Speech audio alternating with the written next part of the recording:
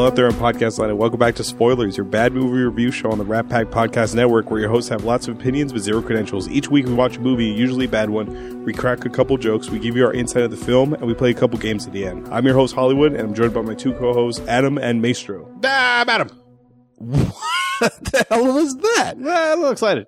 Well, okay, but that's a little bit like, what? Yes. It's almost like a whole bit about SpongeBob SquarePants all of a sudden. It's like, I can't hear you.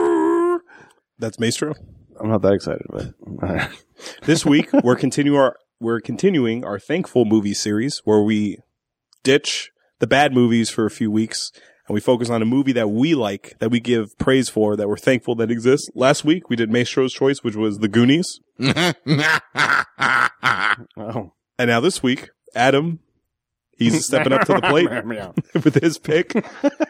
A teen comedy, which is very close to his heart. I'll give him a chance to explain. The movie in question, which I guess if you're listening to this, you already know what it is, because that's the name of the episode. Yes. That's the title of the episode. 1998's Can't Hardly Wait. This movie was directed by two people, Harry Elfont and Deborah Kaplan, and it stars amongst several people in this movie. So many. Ethan Embry, Jennifer Love Hewitt, Charlie Korsmo, Lauren Ambrose, Peter Facinelli, Seth Green, Jason Segel is in there. He's the guy with the watermelon. Right? Yes. Yeah. Melissa Joan Hart. Yeah. Clarissa explains it all. Yearbook person. She's a yearbook person. The black guy who's friends with Mike Dexter. He was in House on Haunted Hill. The movie kept confusing with 13 Ghosts. Oh, okay. He's in that one. All right. Okay. Or maybe it's Tate Diggs. I don't know. No. There are a lot of people. Oh, yes. It was Tate Diggs. There's a lot of people in this movie. There was the other black guy in the band from Scrubs later on in life. Faison. Sure. Another guy in the band was went on to do other things as well. I don't remember. Oh, the lead singer. Yeah. With the thing. Yeah. The bolo tie looking thing. With the pirate shirt, the poofy shirt. Skeet Ulrich. Yeah. That's his name. his name is Skeet Ulrich? Yeah, Skeet Ulrich. Oh, S-K-E-E-T? Yes. That still doesn't help. Oh, Skeet. Oh, no, that's not Skeet Ulrich. Skeet Ulrich is a killer from Scream. I'm sorry. Oh, but he has a name. Oh, Breckenmeyer. Okay. His name's Breckenmeyer. That sounds like a horror movie name as well. I can see that being a horror movie. No, that's Breckenmeyer. Okay. Let me do a brief synopsis and we'll go from there. Multi-character teenage comedy about high school graduates with different agendas of life on graduation night. Adam, I always ask this every episode. Have you ever seen this before? Absolutely. Maestro, have you ever seen this? I've seen it once, or maybe twice at the most, but I wasn't really interested in the movie at all. All right. I saw this in theaters, and I've seen it on HBO or other cable channels various times. Okay. So, Adam, why did you pick this movie? I saw this movie at the perfect time in my life to identify with multiple characters and to identify this to my life in a lot of ways. And just as I found myself as a mix between the Preston and William, the nerdy kid. Yeah. Well, I was more towards the Preston side than the William side. I wasn't as nerdy to that level anyway. What are you talking about? Nah, I wasn't that like they took nerd to the stereotypical nerd status, which I was not. I was more the guy that was wanting the girl that all the jocks were into, and she was only into the jocks, and I was like, maybe one day I'll get my chance. That type of thing. And I may or may not have written a letter or so in my day to said leading lady. But it just it gave me a sense of like, so it's like understanding. I got it. It felt like it got me in a weird way. There was enough comedy in it that made it a good movie overall, not just a this is my life type of thing. And my first movie crush of all time, Jennifer Love Hewitt, was Jennifer Love Hewitt for sure. J-Love, because I had never seen her before. As soon as she came on, really, yeah, really, yeah. This was the first time I saw her in a movie, and I was like, holy, good God, what? Yes. Yeah, and she did remind me of a girl that I had a crush on. This was back in the junior high days. There's nothing like this in high school for me, but it reminded me of junior high-ish a little bit. Okay, Adam, this is 1998. Yeah, we're 14 years old when this movie comes out. Are you still in the bubble, or were you out of the bubble?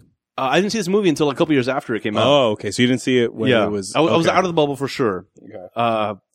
I want to say I was somewhere in high school, maybe towards the end of high school, maybe junior, senior year. Okay. And I just like, wow, that's amazing.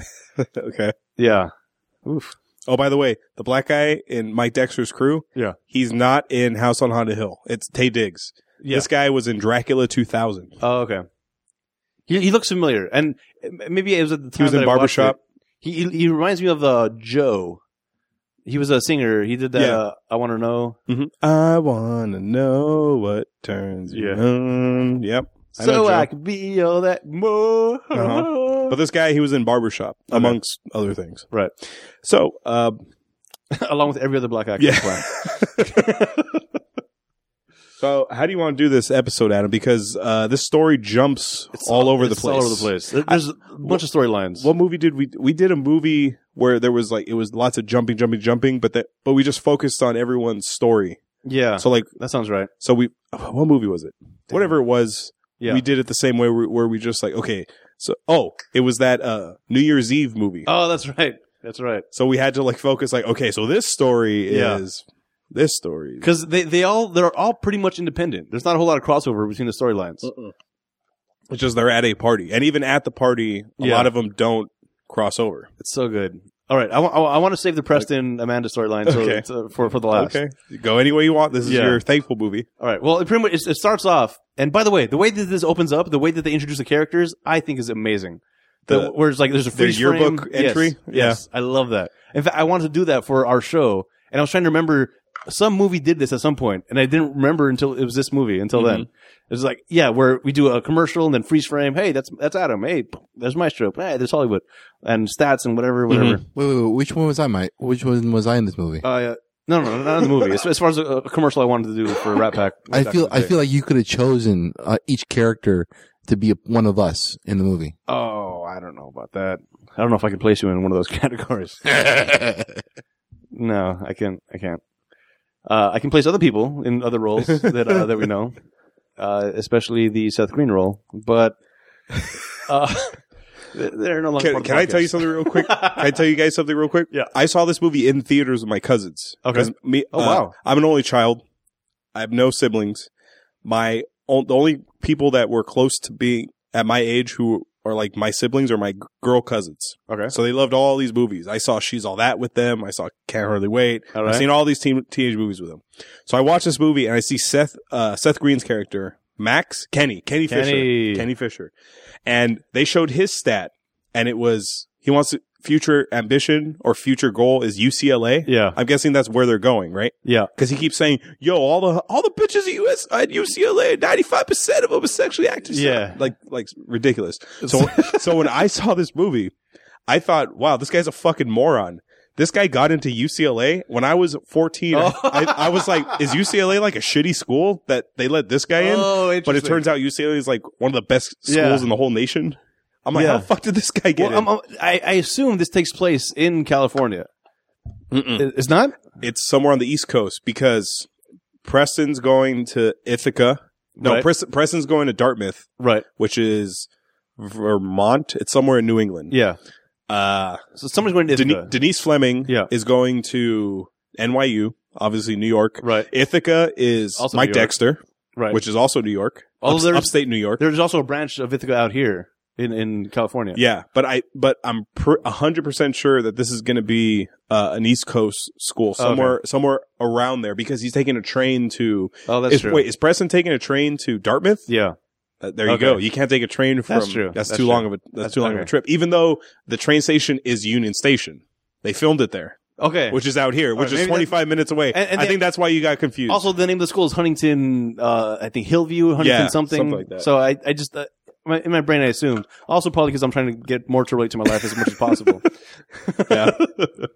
Anyway, so that was my little side tangent about Kenny Fisher. I was like, wow, this fucking idiot got into UCLA. I guess Yeah. anybody can get into UCLA. Actually, you can't. Yeah. It's really fucking hard to get in there. Right. Jester couldn't even get in there. Oh, boy. He applied. Is that right? And I kept telling him, try UC Santa Barbara. And he's like, I don't know. It's a party school. Then that's where he got up. Yeah. And then, By the way, it is a party school. yeah. And then, I remember when he got in, he's like, I got in. I was like, good job, dude. This is when we still work together. Oh, no, we didn't work. He left already, but I was still keeping in touch with him. Anyway, All right. I said, what about UC San Diego? And he goes, oh, shit. I completely forgot about them. Anyway, continue. Yeah. Your story. But this is good exposition on how they give you their backgrounds. Absolutely. And it opens up at the graduation, which is nice. There's not a whole lot of origin stories of all these people. You kind of learn about them as the story progresses. So as far as character development goes, this movie did an amazing job, I think, of describing who these people are, the characteristics, and what makes them who they are. Yes. In a very not hit you over the head kind of way. Mm-hmm. So it opens up, and they're at the graduation, and there's the rumor mill spreading around. Oh, Amanda Dexter, she got dumped by Mike Dexter, or Amanda Beckett. Yeah, got dumped by Dexter, and there's a huge party coming up, and I was like, those are the main things you need to worry about. The head cheerleader got dumped by the head jock, and there's also a giant party, and that's the crux of the world entire you story. need to know. That's all you need to know, and they set it up really, really, really fun. And then you see Preston, the first time you see him, you get the headshot of, this is this guy, blah, blah, and he's, Amanda Beckett's available? Holy shit. And his whole world has changed now. And, he's got a friend, which is kind of an outcast-ish kind of girl. Denise Fleming. Yeah. So she's, not wanting to go to the party. She convinced him to go to the party. We're then introduced, to William, William Lichter. Who I didn't realize this is the kid from Hook. Yes, he is. I never realized that. Fucking Lulu. I never realized that. Maybe that's another reason why I liked it so much, because Hook was a big thing in my childhood. Okay. And then seeing this guy like, run home, Jack. Jack, yeah. No, Shmee, they have it backwards. Yeah. Home run, Jack. Yeah. Home run, Jack. Yeah. So we get introduced to William, who's the he's the nerd. He's been in every club. Bullied. Yeah, every single club. And it was funny the way that it did his list of stats. Like, these are his hobbies.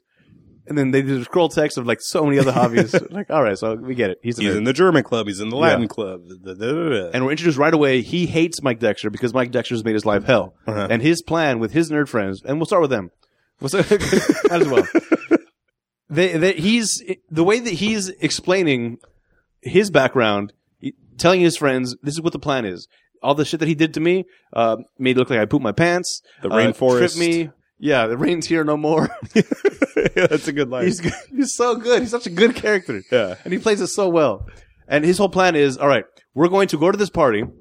You two, my friends, my nerd friends. You're Boba Fett and you're Grand Moff Tarkin. Yeah. Why does he get to be Boba Fett? Okay, fine. You're Boba Fett and you're Grand Moff Tarkin. Hey, I don't want to be Grand Moff Tarkin. All right, you're both Kiss characters. Yeah, you're both Kiss dolls.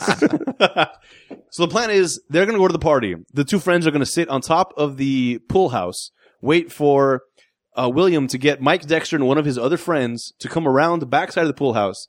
They're going to jump off the pool house along with some chloroform that they made in Chem Lab, knock them out, take off their clothes, take pictures of them in lurid poses, and ruin their lives. The same way his life was ruined. Exactly. But to a much bigger degree, because he deals with the rest of the world. Yeah. Because this is the head jock. You find out he's like super gay with his friend. That'll ruin his high school career, which is pretty much over anyway, but doesn't matter. Wait, how? Because the jock guy, he's the man. He's the man's man, the ladies' man. No, it turns out he's banging out with the dudes. Ooh. I don't get it. All right. It begins. You're trying to. All right. This is a great movie, Maestro. Let's move forward. So that's his plan. So he goes to the party and like, what there's going to be drinking there? William, what are you going to do if they drink? We'll all be drinking. You can get drunk. You could get addicted. No. I downloaded this thing off the internet. Yeah. Like the way he says internet. Because it's a new thing. Yeah. Or a semi-new thing at the time. Yes. This will tell me exactly how many spirits I can have without impairing my judgment. Spirits. He actually says that, I know. Yes. So good. So then they move forward. And so William is inside trying to mingle, look normal. And he goes in. One of the first things he does, he gets to where the beer is in the keg in the kitchen, takes a big drink of the beer, spits it out everywhere. Oh my God! Nobody drink the beer. It's gone bad. The beer has gone bad. Of course, that's how beer tastes. Mm-hmm. Which is another thing I learned when I first had beer. Like, why do people drink this so much? This is disgusting. Do you remember the first beer you ever had? What the brand was? It was a Bud Light. Mine was a Budweiser. Oh. Which is worse. Ooh, yeah. For a first beer, that's horrible. That's the worst. I was like, ugh. Really? Mine was Heineken. Yeah, it's a good choice. Really? I didn't like it at all. That one has. I didn't even like Heineken until later on in my life. I know, but like compared to Budweiser, like that's miles better than mine. Yeah, for sure. You win the worst beer. That's angry beer, dude. Yeah. That's what you drink when you're mad. Yeah. Yes. So he goes in. He's drinking the beer. He's trying to look blend in. And then as the party starts kicking up, he's drinking too much. He doesn't realize, I guess, the limits. It gets a hold of him. He ends up becoming a hit at the party because he starts dancing and being all crazy. Mm-hmm. So he's drunk with some chicks, and he hears the song come on. Take me down Paradise City. Yeah. And he's like, oh, that's the kid I used to tutor. I used to sing that song all the time. So he goes up, he starts doing karaoke, and it takes a while for the crowd to warm up, but eventually he becomes a rock star god, and everybody wants to be William. And so it's a nice little turn for him. He gets popularity, he gets girls trying to make out with him. He gets flashed at one point, passes out. And the joke is his two fucking friends are on the roof of the pool house, and they're saying the nerdiest shit to each other. They're like, look at that patch of the sky. That's definitely a patch for intergalactic activity. Yeah. Or they're pretending to do the lightsaber battle from Empire. Yes. Where one guy loses his hand. He's like, no. Yeah. And he pushes him. He goes, hey, Luke doesn't push Vader. Well, he should have. He cut off his hand. Oh, there's another part where just to kind of more solidify the fact that they're nerds. While they're on the roof looking down at William, they're like, you look like a young Duchovny from this lighting. X-Files reference. Uh-huh. And as he walks away, trust no one. Some more. And one of them's wearing a shirt that says trust no one. Oh, is that okay? Yeah. Perfect. I missed the shirt. But so he goes out to the party. He's getting more drunk. Mike Dexter is introduced. Him and his jock friends are at some like restaurant eating. Yeah. And then they show his accomplishments, and it's like varsity football, varsity baseball, varsity wrestling, homecoming king, and all these things. And he's going to Ithaca. Right. Which is funny is because I listened to a podcast with this comedian, John Gabris, who's like this really big like meathead. Okay. He went to Marist College, which is pretty much like a college like Ithaca, where all these like meathead like jocks go. Oh, all right. So ever since I've been listening to that podcast, I saw this movie and it said Ithaca, and I'm like, holy shit, like that makes sense. I guess like all the meatheads go there. Is that right? Mm-hmm. Interesting. I have some intern applications from people at Ithaca. Yeah, well, not necessarily meatheads. A lot of them go there, but Ithaca is just still. I see. Like, it's supposed to be like a private. I think it's supposed to be a liberal arts college. Why the fuck would Mike Dexter be going there? Anyway, it doesn't matter. Doesn't matter. And then we're introduced to Kenny. Yeah. Well, hold on. We got to set up Mike Dexter some more because you need to understand why he's such an asshole. The whole thing. The reason he broke up with Amanda Beckett, the hottest chick in the entire school, was because we're going to college soon, and you know what? There's in college. College women, they want to have sex all the time, and there's so many of them, I'm going to have all of them. So I'm the man right now, and you guys should dump your girlfriends. If you don't, then you're losers too. And they're like, oh yeah, we're idiots too. Why, yes, dump our girlfriends, man. It's, oh, God damn it. It perfectly embodies what I hated about that kind of person, which I've dealt with many times in my life. Mm-hmm. This guy that I don't understand why he's so popular, because he's obviously such an idiot. And again, this is why I connected to this movie in so many different ways. Because I know every character in this movie, I know somebody that fits that stereotype that I've been with through my either junior high or high school career. And it just felt nice. It felt nice to see it all play out. So then, so we switch over. And this is where we get Seth Green. Kenny Fisher. The comic relief of the entire movie. Because he's a white boy who thinks he's black, and he has two friends. Thinks he's a player. Yeah, he's got two wig of friends that are just like they're dressed like they think they're in the Wu-Tang or something. And Kenny Fisher's first line is he's looking at a Playboy or something. He goes, "Yo, I gots to get laid." Yeah, and then shows his accomplishment, and it says JV basketball, and in parentheses it says one game. And his quote. Because you know how you can throw like a high school quote out there? His quote is "Picture me rolling," Tupac. Yeah, it's Tupac quote. And then it says "Future plans UCLA." Again, I'm like, what fucking college let this guy in? Yeah, so him and his friends are in a drugstore, like a 7-Eleven or something, and he's talking about how he's gonna get so much pussy at this party, and he's gonna get like it's gonna be crazy, and like, well, how are you gonna do that? And he opens up his backpack. He's got like a pleasure chest. The love kit. Yeah. He's got like French ticklers. He's got a candle. He's got a bunch of condoms. What's a French tickler? It's like a You know how you used to dust shelves back in the olden days? Mm-hmm. It's one of those. Ye olden days? Yeah, it's like a bunch of feathers attached to a thing that's to sweep up the. You mean a feather duster? Right, exactly. It's that, except it's a smaller You know what it is. You're just trying to. You're an ass. It's meant to cause pleasure. It's a very light sensations to things. Anyway, and apparently he's got a book of Kama Sutra in there as well. He's got this. He's got a whole kit in his backpack that he thinks is just going to be like as soon as he gets laid. I feel like his entire outfit's made out of plastic or some sort of like nylon. It is perfect. His outfit is so fucking perfect because this guy is an embodiment of everything that he thinks is cool. So if he sees anybody that looks like they're doing something cool, he takes that, makes it part of his thing. He's got fucking dreadlocks, I think, and a couple pieces of his hair are dreadlocked out. He has goggles on his forehead. That does make a lot of sense because like in high school, that's pretty much what you do. You're collecting different aspects of other things you see and making them to your own. Yes, but in this guy's case, it's to the level of desperation where it's like everything that looks cool, anything that might be cool, that's part of his ensemble now. And that's part of the way he talks even. It's just, he's perfectly hateable because he's such a, just like, you're so fake. You're so fake. But it's all of the acting is amazing. Seth Green does a great job at playing this character. Yeah. He does. Absolutely. So we get to him, and then as soon as he gets in the party, he's like all like, "Yo, what's up?" all kinds of stuff, and his friends are all being all weird and crazy too. And his friends are kind of like not believing that he's gonna get laid, but I don't know why they're friends even. But these guys they're all so fake that they're just like in the same fake party. Well, they have the same ideals. Yeah. That's all. Just blending in and like it's like it reminds me of that. Shit, there was a movie where there was some white kid that was all Asianed out. He was like he had like a Japanese bandana on it at some point even because he thought Karate Kid. No. I think you were thinking of Not Another Teen Movie. Oh no. Which was a parody. That character was a parody of this guy. Oh, okay. All right. Yeah. Oh, I hate that I referenced that movie. Well, Anna Faris is pretty good. Wow. Anyway. Yeah, so they get to the party, and his whole thing is he's just trying to get laid. He's walking around, and he's obviously doesn't know what he's doing. Mm-hmm. He's at one point doing the robot in the mirror, pretending to do dance moves.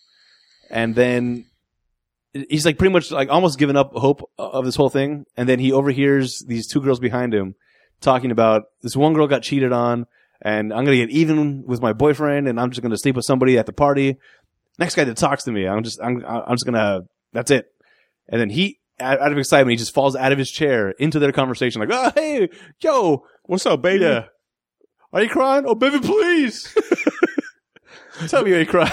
An angel as beautiful as you should not be cried, sweetie. It breaks my heart to see you this way. You tell me what Special K can do to make you all better. Special K. Special K, by the way, is a street term for a horse Kellogg's. tranquilizer. It's a drug. Oh, I thought it was that Special K was for Kellogg's. Oh, yeah, cereal. that's too. Yeah. But, so she's like, all right, yeah, let's do that. He goes up to the bathroom to get prepped. She goes, "No, he'll do." Yeah, exactly. Yeah, that Asian girl, she's like, I guess he'll do. Yeah. So he the girl who runs the party, whose it's her house that It's her this parents' party's house. at, yeah. She tells him, okay, you can go use the bathroom upstairs, but she says, but don't close the door all the way. It gets jammed or something. Yeah, but he doesn't hear it. He's already halfway up the stairs. Mm-hmm. He gets in there. He's thinking, so do I put the condom on now or do I put it on later? Later. I better double bag this shit. I know where that bitch has been. Yeah. Jesus Christ. So at this point, he's in the bathroom reading Kama Sutra, practicing poses or different positions. Like what? These are all things that should have been on pre-party. Yeah. But it just shows what a douchebag he is. Also, Or how insecure and how unready he is for this. Yeah. he's a virgin and he wants to do Kama Sutra shit. Right. Well, he's thinking, this is my first time. I'm ready for every situation possible. And that's his backpack is everything. Mm-hmm. And Denise Fleming comes in because someone threw like a weed brownie and it got stuck in her hair. Yeah. So she goes up to the bathroom. Right. By the way, she got convinced to come to the party by Preston, which we'll get to later. Oh yeah. But yeah, so she goes upstairs and walks in. Well, okay, because hold on. So Kenny is in the bathroom practicing poses. Special K, dude. Special K. Special K. He manages to like spill some liquid on his pants, and he doesn't want the girl to think he came prematurely. Yeah. So he's sitting there with a blow dryer trying to like dry it off while also doing weird thrusting motions. And this is when Denise walks in and like, what am I walking into? She freaks out. They close the door. They can't get it out. Doorknob pops off. And now they're like, no. And this was a good shot of cinematography here, where it shows them yelling, and the camera like backs out from where they are to the party, and the noise fades slowly. So in other words, nobody's going to hear you. Yep. So it's just that was impressive to me. And while locked in there, you find out they have a history. They used to grow up. They were friends. Yeah. They grew up together.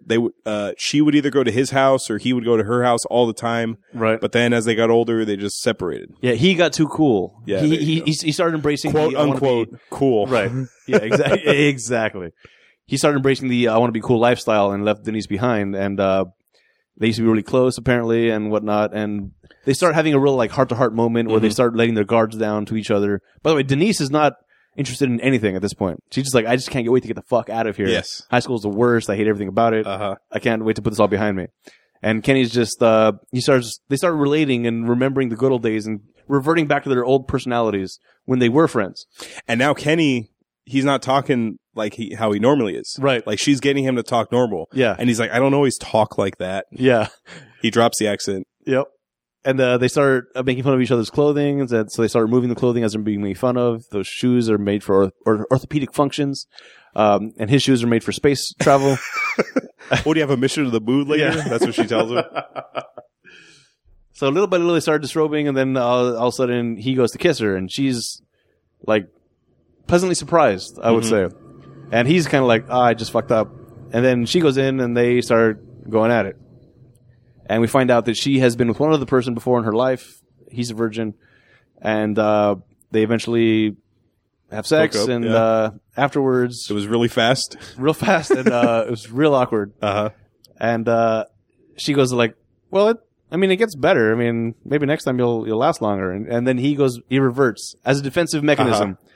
Just back to his douchebag. Well, how do you know it's not your fault? Yeah. What are you doing with one guy? What are you, an expert? Yeah. Yeah. I could have gotten all kind of ladies up here with Yeah. Special K. Yeah. Like, he's a some fucking stupid ass line. Baby, it's not your fault you like the flavor. I don't even know what that means. What he calls his brand, his label for Mojo is flavor or flavor. So his whole thing is, you couldn't handle the flavor. It's not your fault you like the flavor. That's his whole thing. Like, yeah, you like what you wanted.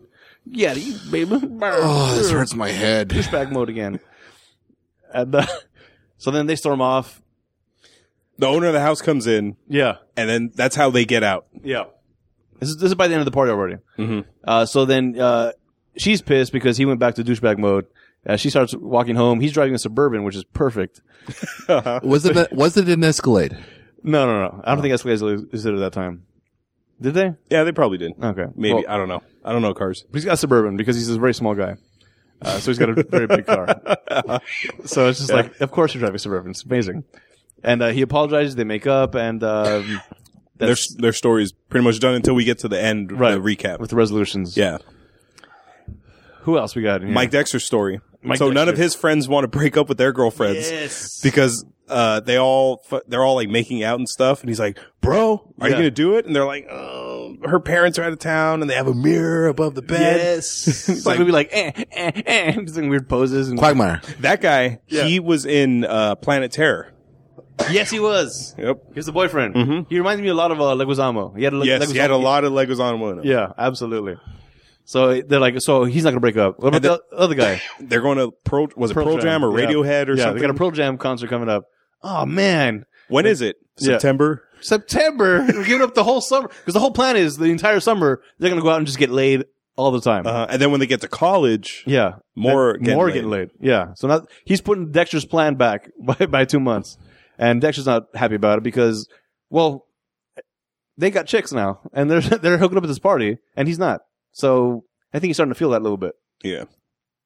A little lonely, yes. Yeah, so he's pissed at them. Dexter ends up going outside, and he meets up with Jerry O'Connell. This is great. This scene made me so happy when I was watching it, just because. Because I remember we watched Piranha, and you were like, "This is his character Yes! from Can't Hardly Wait, grown up Exactly. as like a porn producer." It's perfect. Uh-huh. Because now Dexter gets the reality call of, hey, Turns out I was like you. I was you. I thought I was going to get all the chicks in college, and they all care about like politics and the environment, and learning and shit. Yeah. Like these girls, they go out with pre-med seniors, and he goes, I'm a freshman in college. I can't even get a number. And he's like, yeah, but you're fucking Jerry O'Connell. What the fuck his name is? He's like, not the same, bro. You were still with that little Amanda hottie. I'd hold on to her. Yeah, she was a looker. Yeah, and he's like, yeah, she was. Are you guys still together? Oh, yeah, sure. Yeah, totally. Yeah, we're still together. And at this point, he has this come to Jesus moment. He's like, all right, I fucked up. He goes back into the party. Amanda!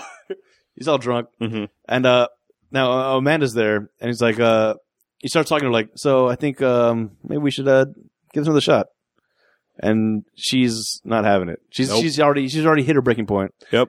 And yeah, because at the same time, we can still save theirs for last. We just okay. know that Amanda's at the party. Yeah. Well, no, but the whole thing is Amanda gets to the party, and this moment, this is when I fell in love with Jennifer Love Hewitt. Okay. She walks in the way they did the camera or something, and it comes in on her. Is like, oh my god, she's the cutest thing I've ever seen in my entire life.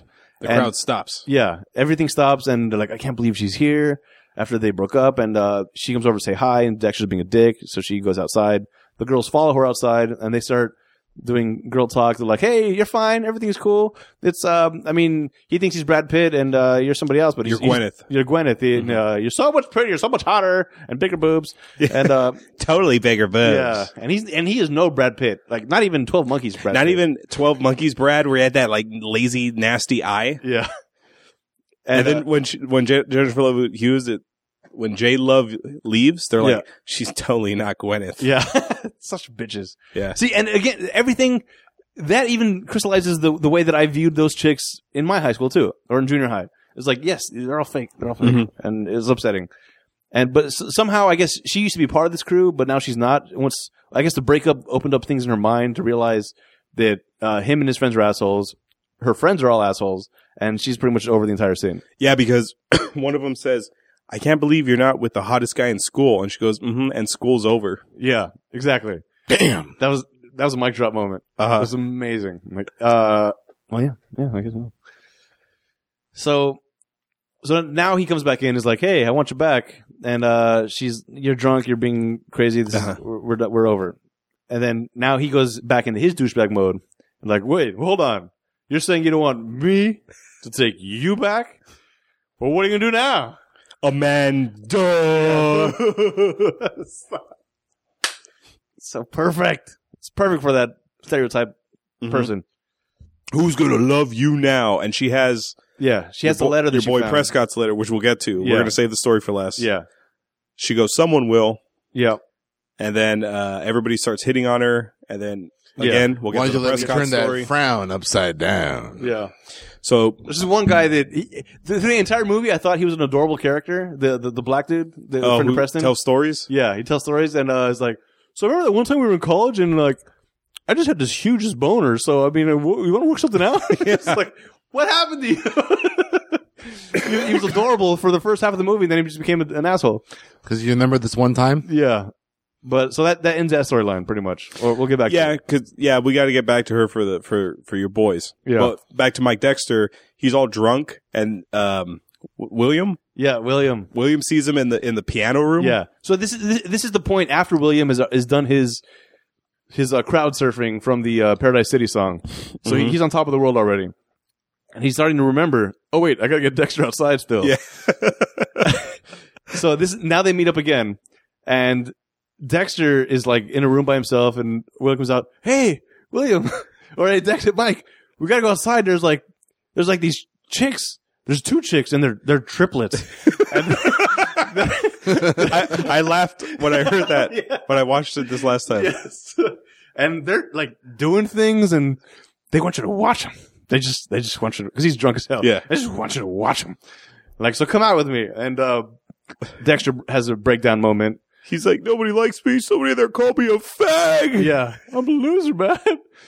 And as soon as that they enter the room, very subtly in the background, you can hear Boyz II Men playing. Mm-hmm. I'll Make Love to You. And then I'll make love to you. And that's when they hug. yeah, so Dexter's starting to break down, and he goes to hug William, and at that moment, the music crescendos, and you just hear, it's like, it's perfect comedy. Uh-huh. It was great. And so now, Mike Dexter confesses to William, like, "Hey man, I'm sorry. Yes. I didn't mean to be such a bully to you." yeah, it's like, remember that one time where you had to make an important speech, and I tripped you, and everybody laughed? I'm sorry, man. I'm so sorry. Like, when was that again? Yeah, it's that like, was that's this ancient morning. history. Don't worry about it. Yeah. When was that, by the way? That was earlier than graduation. That was this morning at the graduation. Yeah. Oh.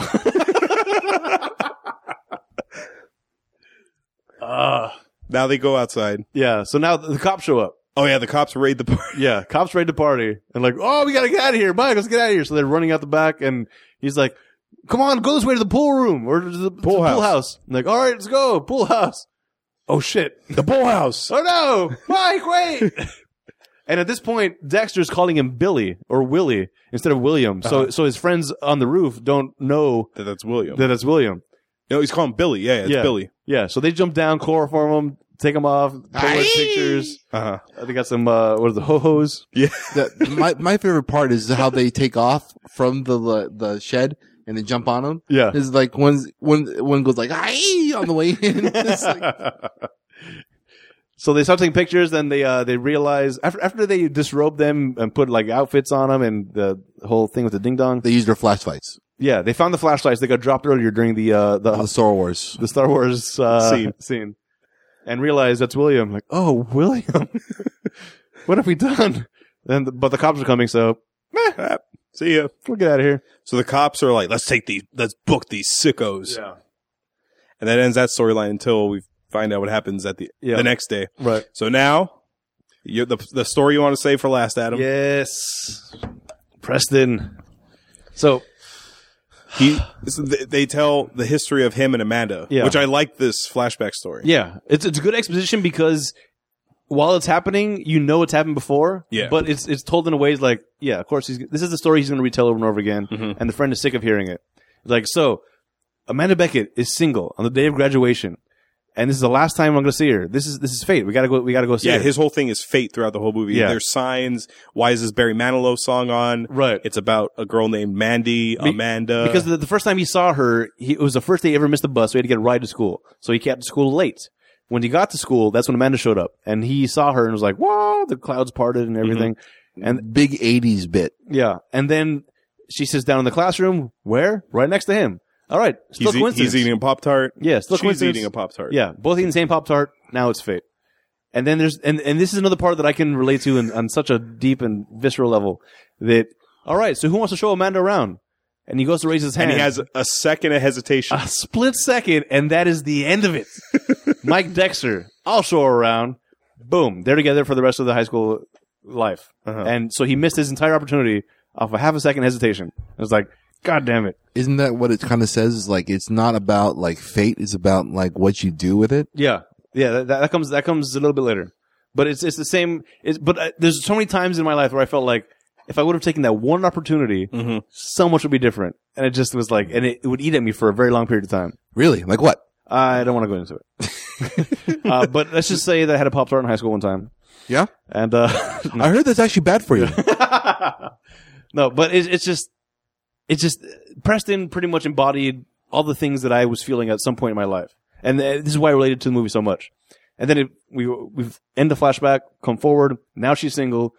We're gonna go to the party. They get to the party outside, and they're listening in the car. Barry Manilow comes on, and he's singing Mandy, which Oh, Mandy. yeah, which is Don't forget the angel. yeah, we're getting there. We're getting there. That's my favorite part. Yeah, but Mandy's a nickname for Amanda, which my sister hates. If anybody calls her Mandy, she gets pissed. Did you ever call her Amanda after seeing this movie? Yeah. Okay. Well, but the way I did it was a much more clever way. Back when I was younger and stupider, I was that's my sister, but she's a man. Duh. Okay. Well, hold on a second. Heyo. Come again? Like, this was a much more clever way to saying it when I was dumber and stupider. Yes. At that time, I thought it was the cleverest thing on the planet to think about. Ah, okay. That makes Yeah. more sense now. Because I was like, what? Yeah. But anyway, but then my whole thing was Madam. The letter? So she got back at me. Madam. Anyway. He wrote a letter? Yeah. Yeah, so he has a letter that he wrote to her from way back in the day that he said, I'm finally going to give it to her. And he keeps revising it. Yeah. It's been revised so well. He doesn't even know what's in there anymore. Right, exactly. So his plan is, I'm going to go to the party, I'm going to give the letter, she's going to read it, we're going to fall in love, and right after the sunset together. He gets to the party, and Amanda's kind of in this fragile state. So there's this guy there that apparently is her cousin through marriage. Yeah, they're not blood related. Yeah, and he's been in things too, right? He's been in different things. I recognize that guy. I don't. Off the top of my head, I couldn't tell you what he's in, but he's been in So stuff. it doesn't matter. so he's going to like console Amanda, like, so I heard about you and Dexter, and I never saw you together. You're amazing, and blah blah blah. And she's like kind of opening up a little bit, finally getting some sort of semblance of human interaction outside of this whole high school bullshit drama things. Mm-hmm. And then he goes in to kiss her. At the same moment, the person walks up, sees her making out with somebody else, and thinks, well, Blew my shot again. there's the end of it. I hesitated yet again. My life is over. So he leaves the party. He goes out. He's sitting in some sort of drive-thru, looks like a Sonic burger or something. Mm-hmm. And he's listening. And He's like, I don't get it. Why would they play Mandy? Yeah, like I thought it was a Fate. sign. And then on the radio it goes, to celebrate Barry Manilow's birthday, we're playing 24 hours of Barry Manilow. And he's like, We're great. playing Mandy every hour on the hour. And later on tonight, we're going to have Barry Manilow himself, the man himself that writes the music. If you want to come talk to him, calls up. And he's like, oh, this is my chance to find out because Denise Denise Fleming thought it was about a dog. Yeah. Which there's still speculation about that. I'm not sure if it's true or not. I don't think it's been actually revealed. Yeah, because in the movie, he never really got the chance, did he? Yeah. Right. Because you're Angel, who's coming up. Right. So he gets on the cell phone, or he gets on the payphone, puts in some quarters, I guess, calls in the radio station. You're on hold makes for it Barry. through. Yeah. You're next up. So what question do you have for Barry? And at this point, this is where the angel whops up. It's Jenna Elfman from Dharma and Greg. Oh my God. Yeah. Jenna Elfman, man. Awesome. So good. So yeah, so she comes up and she's knocking on the door. Hey, I need to make a phone call. And then she hears, oh, is this KLSX or whatever radio station? You're on the phone with the radio station, and hangs up the phone right as the moment he's about to talk to Barry he's Manilow. about to ask questions. He's like, okay, Barry Manilow, when you wrote Mandy, she's like, what? And click. Yeah. Which is the most dick fucking move Such a in dick. the world. Yes. Oh my God. So she kicks him out of the phone booth. It's like the Superman phone booth that you have to slide Yep. for him to change. Yeah. And then she goes in. She goes, hi, can I get a cab? Yeah. Or tow? Was it tow or cab? It was a cab. I Cab, need there a you go. taxi at this place. I'm dressed like an angel. It's like, all right. Gets out of the phone booth, and Preston's pissed. Like, you just ruined my chance to talk to Barry Manilow. and they kind of go into the whole story of like, I was so close to this one thing, and she confides in him about she has a thing for Scott Baio, and sometimes, and her whole thing in life. You want to talk about this, Maestro? Not really. Her concept of life. All right. Her concept of life is fate does exist, because he was saying like, I don't think fate exists. It's bullshit. I mean, I thought it did, but it turns out it doesn't work out. And she's like, you know what I've learned out of all my years is that fate does exist, but it only takes you so far. It's up to you to make the final move. Which at the time, hearing that as a child, I was like, that waterworks. I was like, fuck, that's true, man. That's so true. That's so true. Even now, I still believe that to be true. Really? To a certain point. That, I mean, I don't believe that everything is preordained, but I do think that you need to make things happen for yourself. Mm-hmm. So that was a big lesson. That became part of my mantra for a long period of time, and part of my frame of thought that fate will get you to a certain point. You need to pull the trigger. It's the whole thing. You lead a horse to water, can't make him drink. There's that whole kind of mantra. What? Uh-oh. You never heard that? Uh-oh. The whole bit about like leading your horse to water can't make him drink. You never heard that phrase? I know that phrase, but Okay. I don't think how it makes sense. It's the same kind of concept. How? You can take somebody all the way to do the right thing, but ultimately it's up to them to do the right thing. Yeah? That's what this is. No, it's not. How? Okay, so if you look at it this way, the whole point about leading the horse to water is because basically you can't make him do what you want him to do. That's Right. the whole point. Now, if you were to context what they're talking about with fate, it's the exact opposite. It's a complete turnaround. It's a 180. You're not talking as yourself. You're talking as fate. So basically what you're saying is if you were fate, you can try to make people do something, but ultimately it's not your power. Yes. So basically fate has nothing to do with in it. this situation, we are the horses. Fate is taking us to the water. But what if I don't want water? I want grass. That's the whole point of the analogy. I don't see it. Fate is leading us to water. If we drink it or not, it's up to us. So if that's the case, then all it's doing is just giving you an option. yes. So it's not fate; it's chance. No, fate is taking you to a certain place to give you the option to do something. that's not fate. That's chance. I think we're saying the same exact thing. We're just No, arguing for no reason about it. no. Chance revolves around the idea of you having the chance to do something different. Yeah. Fate means it's ordained. Fate means it happens regardless. Fate takes you so far. Then it's up to you to make the choice. Which means what? That fate isn't all powerful, all like knowing, all like that. Yes. Fate is not all knowing. That's the whole point of this whole thing is. So what's the definition of fate then? Fate only takes you so far. That's what the angel said. That's not what it's about. Fate's definition doesn't mean that. Fate, the development of events beyond a person's control, regarded as determined by supernatural power. Example, Booyah. fate decided his course for him. See? But what Adam's saying is, not everything in life is predetermined. There's certain things that are kind of predetermined-ish, Yes. but ultimately, you're the person who has to get there. If that's the case, then fate doesn't exist. All right, Maestro, let me put this down for you in a different terminology that maybe you'll understand. There are certain points in time that are Oh fixed. my God. Do not point this bit on me with Doctor Who. This is oh Doctor God. Who, bro. This is Doctor Who. Some points in time are fixed. There's some leeway. That's what this is about. Those points that have leeway. That things come to this certain point, and then a choice has to be made in order to further along whatever else is happening. So basically what this is just alternate timelines. That's all it is. Right. So But basically, it takes you to a certain point, make a choice, timeline will shift based on the choice at that moment. so what you're telling me is what fate is just basically those points where there are two different timelines coexist. Yes. It is the fork in the road. The fork in the road. Yeah. I feel like the definition and the terminology behind what you're using is completely different. Because you're saying like you have a choice with fate, right? But fate gives you no control. So how is that possible when you have a choice with no control? It's the same thing as time. There's some things that are fixed point in time, some things are not. So in this instance, some fate is a fixed fate in time, and other things are not fixed. I want to go back in time with this conversation ever happened. I agree. The point is the angel had it right. I think the angel had it right. The angel had a fake halo and was smoking a cigarette. Yes, the angel / stripper had it right.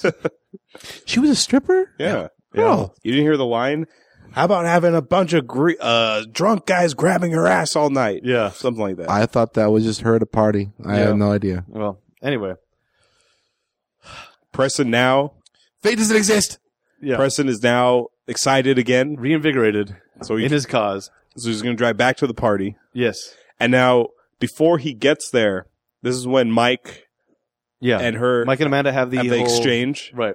But now, her storyline is now every guy in school is hitting on her. Right. Hey, Amanda, do you want to go to my van and make out? By the way, hold Yeah. on. Very important. Before Uh-huh. this happened, Oh, she got the letter. she got the letter. So Preston was trying to talk to her. Once he saw her make out with the other dude, with the cousin. with the cousin, he gets the letter, throws it in the trash. There's a series of events, kind of like a Rube Goldberg machine. That see that part right there, that was fate. If you can believe in the Goonies Rube Goldberg machines making sense, this has to make sense. How? Because the letter's by the trash can. Yes. These are all very probable events happening. A keg rolls by, picks up the No, letter. it falls on gum. The girl's Yes. shoe picks it up, and that takes it in the house. Right. So there's gum on the letter, making it stick to the keg, rolling it into the house, getting flipped in different places, lands in a bowl. Oh next no! to It lands on that like old school a phonograph. phonograph Yeah. that the Kenny's crew is like scratching like Yep. like a DJ, and that's what causes it to spin Yeah. to fly into the bowl where she reads it. Right. Now, granted, Little far-fetched, but I will accept it.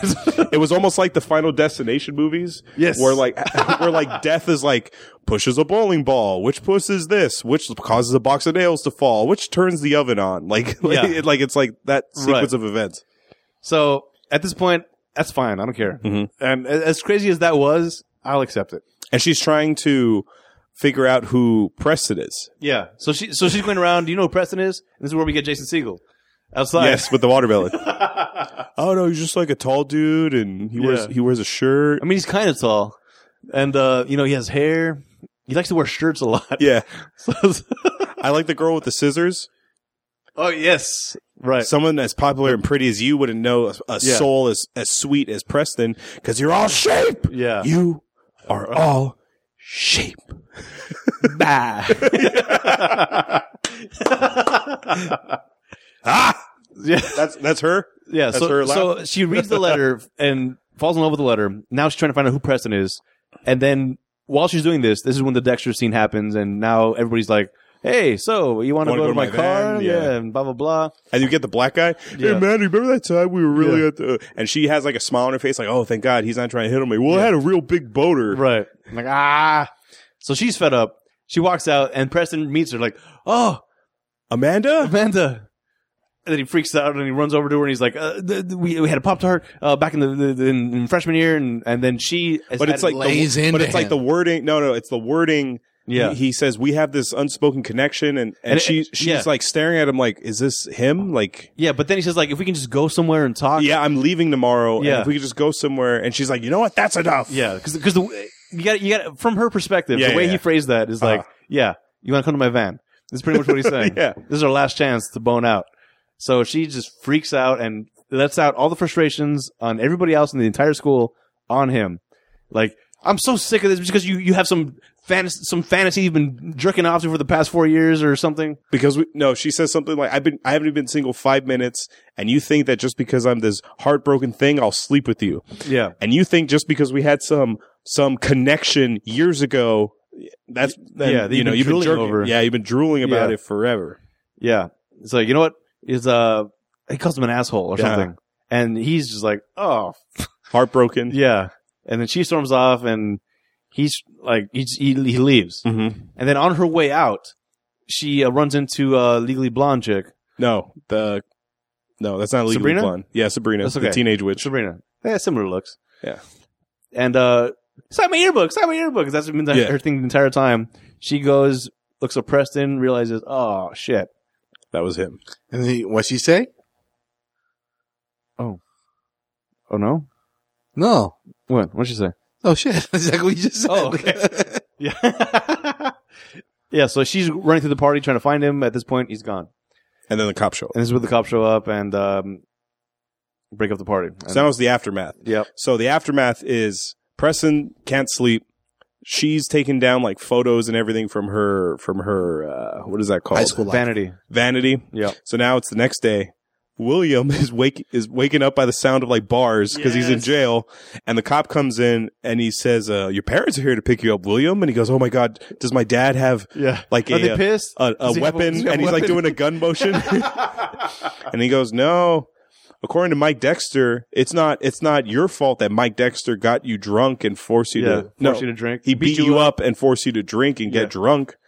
And William's like, "Oh yeah, that did happen." Yeah, I'm just surprised he owned up to it finally after all those years of picking on me. Uh-huh. And so he gets off scot-free. Mm-hmm. And then we cut to we go to now we're at the diner. Yeah. And then Denise tells what's his name? Seth. Ethan Embry. No. Preston. Yeah. That she hooked up with Kenny. Yeah. And Preston's like, got the like, what? Yeah. You did Kenny? Yeah. Wow. and she's just like kind of like I know. half disgusted with herself, but like, I guess we'll see where it goes. Mm-hmm. Like, so what happened with Amanda? You give the letter? I did. And? Nah. She's like, "Oh, I'm sorry." Yeah, I guess fate doesn't matter. It doesn't mean anything. So whatever. Screw it. I'm going to go catch my train. Mm-hmm. And so they hug, and he's like, "I guess will you invite me to your wedding?" By the way, yeah. Yeah. So they have these freeze frames where they do the whole thing that movies do from time to time. Yeah. Of like, where are they now? Yeah. And doesn't that happen afterwards? Yeah, I was about to get to him when we when we got there. All right, yeah, we'll get to that. So he leaves. He goes to the train station then. I know you want to save them for last because that's the last scene. Absolutely. Yeah. So Denise goes into the diner with Kenny, who's drinking like a hot cocoa with whipped cream. Yeah. And they're sitting next to each other all awkward. And then the text comes up. Yeah. And it says 5 minutes later, Denise broke up with Kenny. Yeah. And then they unfreezes and they're kind of looking at each other like, hey, like awkwardly. And then says, but 10 minutes later, they found a bathroom and they got back together. Yeah. And then in the same diner, William walks in. And Mike Dexter and his crew are there, and he's still trying to convince him, bro, you got to break up with the girlfriend. They're like, you know what? Maybe we will. Yeah. And William walks in. He's like, dude, Mike, thank you so much. I didn't get a chance to thank you for all those things you said to and the he tries cops. to sit next to him. He's like, whoa! Yeah, whoa! What are you doing, nerd? Who said you could sit here? And his friends are like, yeah, you going to go home and play with your computer? Yeah. Like, and he does the He whole... calls him Urkel. Yeah, he does the four fingers thing. And then the fake freeze glasses. frame. And then it shows William walking out. Freeze frame on William. And then I got it right here. William Perfect. becomes one of the most popular students at Harvard. He formed his own computer company that has made him, that's worth over $40 million, and he's dating a supermodel. Yeah. Now, Come I back don't to think they realize how big the internet would be. You might want to take that 0 and substitute the M with a B. Yeah, So absolutely. it's probably 4 billion. Absolutely. Jesus Christ. So then it goes to Mike Dexter, and his story is he drank too much in college, so he lost his football scholarship. He gained 40 pounds. He's 40 pounds overweight, and he just lost his job at the car wash because incriminating Polaroid surface. Perfect. Perfect ending for Mike Dexter. Mm-hmm. And now we're at the train station, which is, like I said, this was Union Station, Yes. out 25 minutes away. Yeah. And so there he is, Preston, standing there waiting for his train, and then tap on the shoulder, turn around. I think you dropped this, and there's Amanda Beckett with the letter. Mm-hmm. What? You got my letter. Oh, God. I thought it was my letter. Well, yeah, hold on. I don't know what was in that letter because of all the times I rewrote it, so I don't, and she just says thank you. And, and in the background. You're leaving right now? Yeah. And in the background, there's a song, which is, Only You is the name of the song. Only you. I had never heard this version before. Again, this is later in life for me. The only version I've heard of this was Enrique Iglesias singing this song in English Really? and in Spanish. And my. And I remember loving the song to death. And then I heard it in the background, I'm like, oh my God, that's that song. And it's just like, so many emotions about it, just like everything's compiling on me. And she has so many looks that this girl can do. They're just like, just melt me. Just completely melt me. Wait. Before you get back to Jennifer Love Hewitt, Yeah. are you telling me that this is the pinnacle moment of the entire movie with that one song that gave that so much emotion to make you really want to watch this movie so many times? Yeah. Dear Lord. This is the payoff. This is, as the underdog, which I perceive myself in a lot of situations, this was the underdog getting his due. And it's like, God damn it. Okay, first to all of our listeners, Yeah. Adam is no underdog. He is an amazing man that has done very amazing things. He has done. Well, maybe he was an underdog. Oh, yeah, maybe he was, but not anymore. Yeah. I mean, there's still parts of me that have those kind of mentalities inside of me, which I think is what makes me strive to be better at things and why I'm Shut up, you sexy beast. Yeah, all right, it's fine.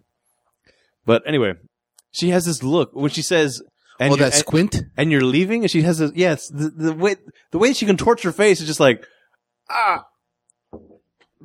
just, like, how can he, I don't know how he was able to turn around and walk away.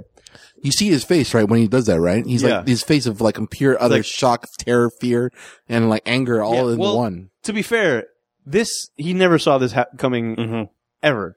Which So is how fate works. right. And he says, well, I have to go to this workshop for Kurt Vonnegut, Yeah. who's an author that he likes. And she's like, well, maybe we're bad timing. Maybe we weren't meant to be. And they shake hands. Like, Yeah. bye, Preston. Maybe this is a sign. Maybe I'm supposed to be single for a while. Yeah. So, in other words, she's ready to commit right now, and they're saying, "All right, maybe I'm supposed to be single," and he's just like, "Sure." He's frozen. Turns, starts walking away. She starts walking away. She turns around, sees him walking away. Turns around, starts walking.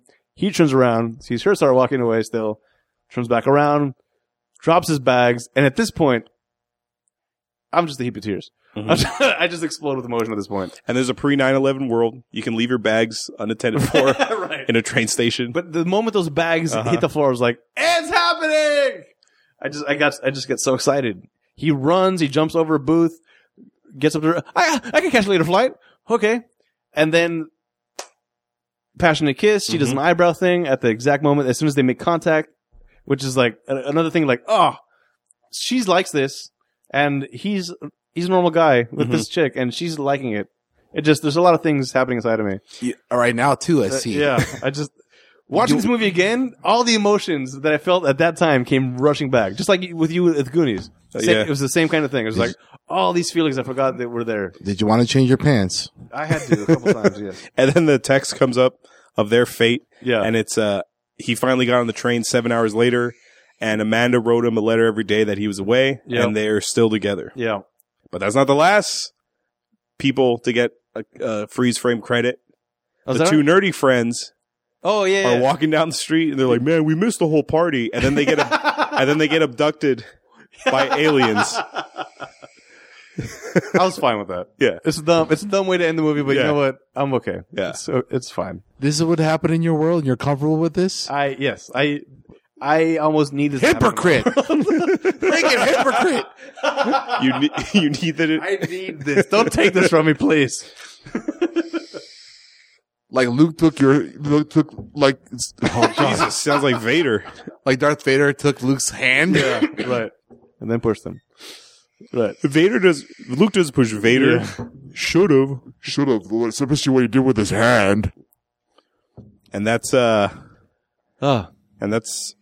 Can't Hardly Wait. I'm kind of exhausted. You did a lot From of excitement? yelling. Yeah. Well, let's give our closing thoughts. Adam, you'll go last since this was your pick. Maestro, do you want to go first? Okay, where do I start? Oh boy. Okay, I can understand the entire movie was a lot of like mini stories put into one, culminating into an ending that had a lot of nifty endings, and it was all right. I mean, like you could see the like ridiculous overplaying of every single character, and like the culmination of every single story being a little bit overdone or underdone, whatever you want to call it. I don't really care.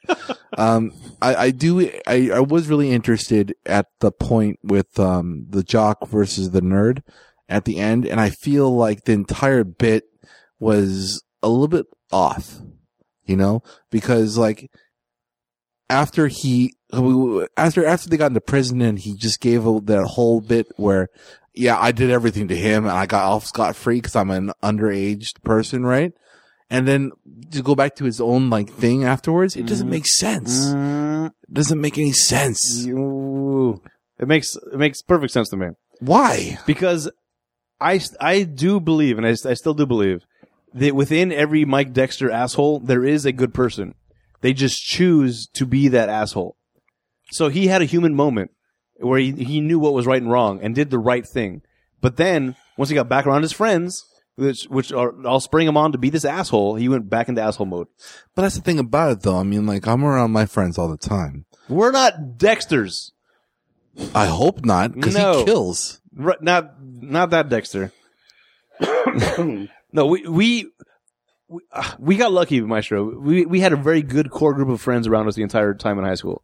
We to this day, most of them are still around. Yeah. Because we're all good people and we help each other continue to do good things. If there's a negative energy in there, we have had that and it's been excised since then. But excised. But the point is, the people you keep around you, and this is something my grandmother always used to tell me, dime con quién andas y te digo quién eres. How is that hard for you to understand, though? Okay. Okay. Translation is, tell me who your friends are and I'll tell you who you are. That's something my grandma used to always tell me all the time. And the friends that we have excised, she spoke outwardly against as these are not people you need to have around. She knew that. She saw it from the beginning. Another thing she said, I won't say in Spanish, but in English, it's the gold in the trash shines. So it's the same kind of concept. If you're surrounded by trash, the gold's going to stand out and eventually come to the surface. But at the same time, you need to keep people around you. These are contradicting metaphors. I'm not thinking about it. Yeah, a little bit. But the point is, the people that you keep around you are going to influence the way that you are and the way that you act. A very good case in point, I am now more into Magic the Gathering than I've ever been in my entire life because of the people that are around me. You guys have influenced me to look into Magic. I saw it. Amazing. Because we're all common people. If we have assholes around us, eventually we're going to become assholes. And so Mike Dexter staying around his asshole friends put him back in asshole mode after he had a moment of clarity. A lot of anal. Yeah. Yeah. Any other closing thoughts for me, Maestro? Based upon the story, I forgot that was your time. Go no, it's fair. It's fair. But like, given that what Adam's thinking about it, and because it does make sense. I mean, like, it does bring out that lot of that, like sense of like understanding about how you felt when you were in that position, that point in time in your life where everything was insecure, everything was unexpected. It was like all new, all different, and the new change in life. The aspects of it was just like exponential. But what I'm trying to say is that like this movie as a whole, I had no entertainment value for it whatsoever. Oh, see, that's just, no. The main reason why is because it's been done so many times. I'm just sick of it. Since then, yes. Before then, I can't speak to that.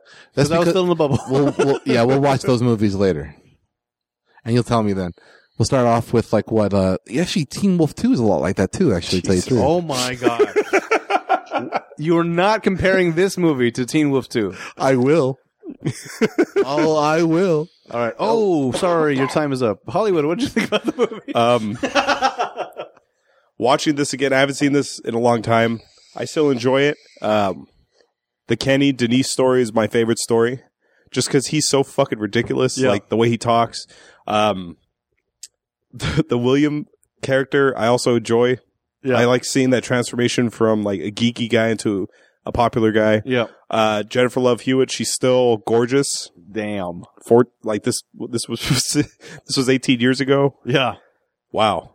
It was a night. Yeah, I know. She doesn't look. Meister's showing us a picture of her now. That's fine, man. Yeah, she's fine. Hey, that's fine. But like 18 years ago, whoa. It was a cute movie. It was a nice high school movie. I laughed a lot on certain parts. I was shocked that this was Jack from Run Home Jack. Yeah. Like I never put that together all the times I've seen this movie. And yeah, this is a solid comedy. I like it. Adam, floor is yours. All right. Well, first, did either of you have any kind of connection to anybody, any character in this movie? Probably like the nerdy kids, you're more William? that little like crew. Okay. Yeah. Maestro? Denise. Denise? Yes. Okay. I actually get that. Yeah? Yeah. I was very cynical in high school. Okay. But for some reason my cynicism actually came out positive. It was weird. Yeah. You're weirdly positive. Yeah, I know, right? Like weirdly positive. I know, huh? I mean, it was almost to the point where it was quirky. Yeah. But I was very cynical. Okay. Yes. Yeah, like I said before, I was more of a Shelton William mix, but or Preston. I'm sorry, I was more Preston than William. But anyway, this movie it was still great to me, and I'm sure a lot of it is nostalgia and the connections that I made back in that time. But I still did think overall there was a lot of good comedy in this. The Kenny and Denise storyline, I think, did help save the movie a lot more from being this just cheesy romantic drama bullshit. And with William too. I mean, they mixed a good amount of comedy into it to make it something that you can enjoy instead of just a love story of this, like I said, underdog character coming to get his comeuppance. I also saw this movie as there was a lot of redemption in this movie. A lot of people that got redemption. Well, William got his, he got his like happy ending. There's a lot of happy endings in here. Yeah, and maybe he did in the closet too with those two chicks. Mm-hmm. But there was just a lot of like characters coming into different realizations about themselves. There's a lot of self-reflection and character development in this movie that I thought was very well done. And in my more advanced age now, I can see that more so than back then. Back then, I thought it was just like everybody wins, happy ending. This is the way life should be. Now I could see every character and how they developed in a much more refined way than I've seen in a lot of other movies. So overall, I'm still very, very thankful for this movie. Nice. Well, that was our opinion of the movie. But like I said at the top of the show, we have lots of them, but zero credentials. Now we're going to hear from people who actually have credentials, the critics. Adam, this was your movie choice. Do you want to hear the good reviews or the bad reviews first? Let's start with the bad to get that out of the way. Okay. Mark Caro of the Chicago Tribune says, Kaplan and Elfont provides a real public service by showing how underage binge drinking can boost bookish students' social lives. Well, that's just a fact. That's not a review. Right? Dave Kerr of the New York Daily News says, there are signs that Can't Hardly Wait once had more serious aspirations, but in the final edit, at least, it's the dumb, broad slapstick that prevails, short-circuiting identification with the characters before it can begin. I get that to a point, but I still think it was done well. Melanie McFarland of the Seattle Times says the majority of the film is mirrored in magazine cliches and tired gags. Oh, look, the foreign exchange student only knows how to say he's a sex machine. Ha! And the nerd's getting drunk. Who? All right. And it's not wrong. Lastly, Roger Ebert of the Chicago Sun-Times says the movie lumbers ungracefully from romantic showdowns to deep conversations to bathroom humor. Yeah. Okay. That's accurate. Okay. And that's not negative, though. the good reviews. Janet Maslin of the New York Times says, flip through any yearbook and you'll find the stock characters who amusingly populate the teenage comedy Can't Hardly Wait. That's a good review? Well, that's a snippet from a good review. Okay. No. Well, I mean, it's true, but that's why it was good, because everybody can relate to this. Mm-hmm. Kevin Thomas of the LA Times says, for all its nonstop energy and high spirits, Can't Hardly Wait allows its characters to emerge as fully dimensional individuals. Yeah. They've been written with care and perception and played with equal aplomb by a roster of talented young actors. Fantastic. Just like Barbie dolls. Well, no. And No. lastly, Stephen Thompson of the AV Club says the film deserves credit both for its breezy pacing and its uncommon tendency to make its characters smarter and geekier than they might have been. AV Club had a positive review. Mm-hmm. Nice. Well, all it did- That's a plus in my call. Wait, hold on a second. The entire movie, all it did was just over-exaggerate what everyone is already thinking. No, Now it's time for the Rotten Tomatoes game. This is part of the show where I make the guys guess the score of the movie based on his Rotten Tomatoes score. For those of you unfamiliar with the scoring system, it's an average score from 0 to 100 amongst critics and the audience. 0 to 59% is rotten, 60% to 84% is fresh, and 85% and up is certified fresh. Adam, your movie again. What would you like to guess first, the critics or the audience? Oh. I'm not gonna be able to guess when it's my movie, but that's fine. Right. Next week, that's Let's fine. start with the critics. Okay. As much as I like this movie, I understand that there could be faults. I choose not to see them. But critics, they're probably going to give it. I'm going to hope for a fresh, but barely a fresh. I'll do it a 66. Okay. Inconceivable! I'm going for a solid 40. It's 40% from the critics. So it's rotten in their eyes. Oh, validation. Oh, I love it. This is an outrage. Well, now it's the audience's turn. I want to know the names of all the critics so that I know never to trust them for anything. Oh, not only it's been on right on the smack of the dot. Oh, it feels so good. Oh, I could die happy now. All right. Oh, it's so good. All right, everybody calm down.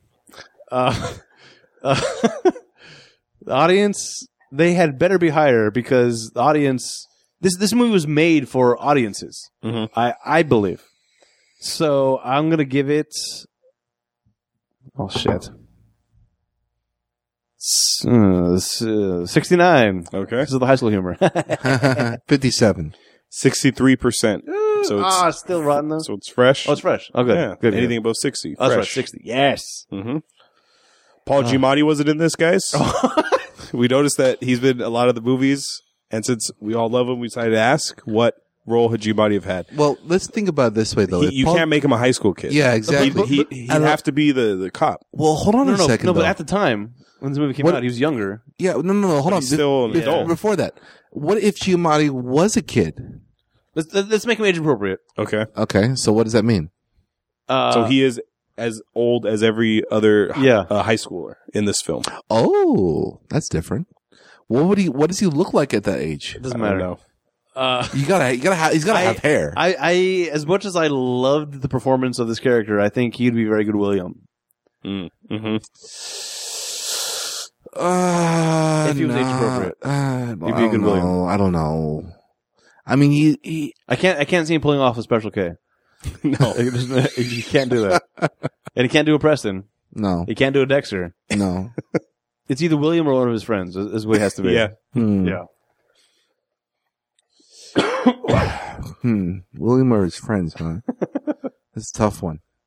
I really feel like if it wasn't gender appropriate, I really feel he would be the trash girl. The trash girl. What? The lambs, the sheep. Oh, the one with the scissors and the. Yeah. You were too popular to recognize a unique soul like Preston. There you go. Yeah. Or like me. Yeah. See, you saw when your eyes went all beady for a second, right? Yeah. Now it's time for trivia. This is part of the show where I give out little bits of facts or info you may not know about the movie. Information for Adam that probably would revolve around his little crush he's got there. I'm down. This was Charlie Korsmo's first and last on-screen appearance since Hook. He was attending MIT when he was offered the role. Whoa! So he was perfect casting. Mm-hmm. Nice. So it looks like this may not be about Jennifer Love Hewitt after all. All right. I love that one. At one point, Denise says, "Don't look back. You should never look back." This is a quote from the Don Henley song "Boys of Summer." Yep. Which was released in 1984. All right.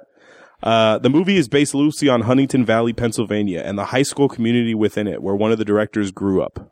Oh. And finally, filming the final scenes of the party meant a chaotic destruction of the house.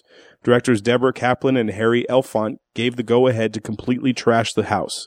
This involved the cast and crew pulling out drawers, dropping food all over the floor, messing up the carpets, and someone spray painting "This party sucked" on the front door. This all happened in the span of 1 hour. Wow. Nice. Very well done. So there's no bit about Jennifer Love Hewitt at all? No. I'm sorry. Oh, here's some trivia. She's amazing. Oh. I thought you actually looked it up yourself. I did. That's what the internet says. No, not in your pants. Not in your pants. Last but not least, money makes the world go round. We want to put this film into perspective with other films that were released this year so we can get a feel financially how well this film held up to its peers. The budget for this movie is $10 million. I want you to give me its guess for its total worldwide gross. I couldn't find a foreign box office, so you got to give me the U.S. domestic gross. Wow, that movie only made only needed $10 million to make with Jennifer Love Hewitt and a bunch of other actors? Well, they were still up and comers. Yeah, this is all pre-stardom for a lot of these people. Except for J. Love Hewitt, right? She was in I Know What You Did Last Summer. Yeah, that's supposed to be pretty big, no? Okay, but it's still not Robot Chicken big. Yeah. What? For Seth Green. What? Yeah. Robot Chicken big? Are you serious? Yeah. Seth Green can do whatever the fuck he wants at this point. Yeah. He's out of everybody in this cast, he is the most powerful for sure. You mean Jennifer Love Hewitt? Yes. Oh yeah. Because she had her own TV show for a while. Yeah. So does he. Really? What is it? He had several. Robot Chicken. He had several. Yeah. Robot Chicken for starters, and I feel like that's enough. He's also in Family Guy. Really? Who? Oh. Austin Powers movies. I don't want to tell you what he is. That's a horrible Chris impression. Yeah. Yeah, but like she's been in a lot of movies too. Yeah, but as far as like power goes, Yeah. especially among the nerd community, out of this world. Oh, okay. He was also in Entourage. Mhm. Yeah, he's been all over the place. All right. Yeah. All right. But let's see. So how much did it make? So Out of 10 million. As much as I enjoyed it, I know I'm in the minority here. What does your I feel head like. say, Adam? Not your heart. Exactly. The other head. My heart says $10 billion. No. I'm going to go with 47. 60. This movie grossed $25.6 billion. Jesus Christ. Do you need a hug? Ouch. This film opened in 4th place on the weekend of June 12, 1998 with $8 million. Number 1 that week was The Truman Show. Oh. It's a good movie. Yeah, that's a great movie. According to Box Office Mojo, this is the 30th highest grossing film in the category high school comedy movies. Okay. 30th highest 30th. grossing. You know what that means, right? That's upsetting. Number 1 is 21 Jump Street. That's fair. The recent one? Yeah. Oh, okay. That's Well, fair. it takes place in high No, school. it's not fair. Why not? Because it wasn't this good. I beg to differ. I had more fun watching 21 Jump Street than this movie. All right. Well, but you forget, maybe, it has Jonah Hill in it. So I like Jonah Hill. Jonah Hill's on your list with Stiller and... He's typecast, and Adam doesn't like that type. Oh, okay. I think that's pretty accurate. Yeah. Finally, Can Hardly Wait. It's mostly that stupid. All right. The what was it? End of the go. World, End of Days movie that he was in. This is I like the that. end. This is the end. That I've never been more upset with a movie How? because it had such potential, and then it just in Act 2 it just took a crazy shift. Like, What have you done to this movie? It was Why? fine to me. No. The whole like And I hold Jordan Hill personally responsible for it. Okay. really, I thought the whole bit about like the whole religion thing about 2000, like they were going all in the, what's the word? Where Rapture? the rapture, yeah, the whole bit about the rapture. I thought that was a great play on it because like It was. Absolutely it was. that was the second part. I thought the big twist was they were all just really high and none of it ever happened. And I would believe that for the movie, especially for the cast. Yeah. But no, once the demon popped up and, all right. Yeah. I won't talk about it anymore. Can't Hardly Wait was the 74th highest grossing film of 1998. Would you like to hear your top 5 that year? Sure. From 1998, number 1 was Saving Private Ryan. Was Matrix in that year? No, it was 1999. Ah. So number 1 was Saving Private Ryan. Okay, good. Number 2 was Armageddon. Yes! The Aerosmith movie song. Woo! Number 3 was There's Something About Mary. Ah, No. excellent. Number 4 Cameron Diaz. Number 4 was A Bug's Life. Okay. And number 5 was The Water Boy. Oh, no. 2 Sandler. out of the top 5. Yep. Sandler and Stiller. They're trying Oh, my God. to tell But you Bruce Willis something. beat them all. That's fine. But Tom Hanks beat Bruce Willis. By the way, in real life, Tom Hanks is he would amazing. beat all of them. Tom Hanks is great. Tom Hanks is great. Yeah, you should have seen the crap he pulls off scene, dude. That's pretty funny shit. Oh, yeah. No, he's. I saw him. He like approached a married couple and Yeah, like, when they were taking their wedding photos. yeah, that's beautiful. He's a great guy. Yeah, he pulled selfies on a drunk person. By the way, responsible for the term Coco when it comes to Conan O'Brien. Really? Yes. Oh, he named him that? He named him Coco. Oh. At one point, Conan was like, "Please don't say that. People are going to start calling me that," and it took off. And now he's Coco Nice. because of Tom Hanks. Adam, where can you watch all of these movies that came out in 1998 that I listed? You can watch them all on Amazon.com. If you have Prime, even better. But if you don't, if you want to buy it, if you want to rent it, whatever, go to our website first. Click on the banner on our page. It takes you to Amazon. Do your shopping as normal. And it helps support the show. We get a profit based on whatever you buy. It doesn't cost you anything extra. Especially for the holiday shopping coming up. Mm-hmm. Do your holiday shopping online on Amazon, but through our website first. So we get a little bit of kickback. Yep. That's 1998's Can't Hardly Wait, directed by Harry Elfont and Deborah Kaplan. Check out our website, ratpackpodcast.com/spoilers. Follow us on Twitter, Facebook, and Instagram at Spoilers Show. Check out and subscribe to the YouTube channel, Rat Pack Productions. Write to us via email at spoilers@ratpackpodcast.com for any questions, opinions, and movie requests.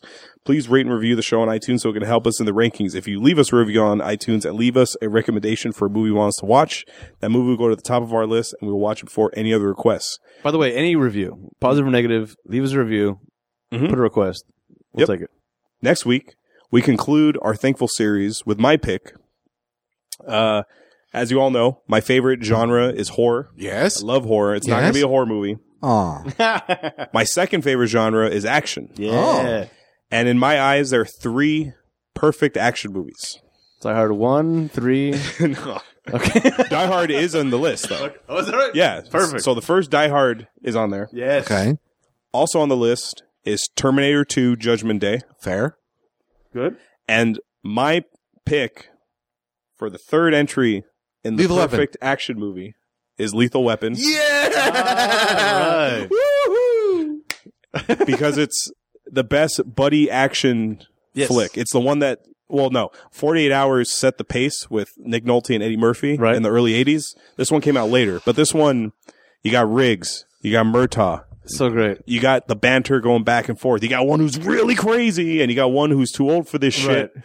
It's Odd Couple meets Weapons. Yes. I love you, Hollywood. Oh, I love this movie. I love this movie. Yeah. And the only reason I picked it because I was telling Adam, my choices were Silence of the Lambs, Who Framed Roger Rabbit, and Terminator 2. Okay. And I think 3 solid choices. I think Yeah, I think absolutely. you two would have liked all 3 of them. Yeah. But then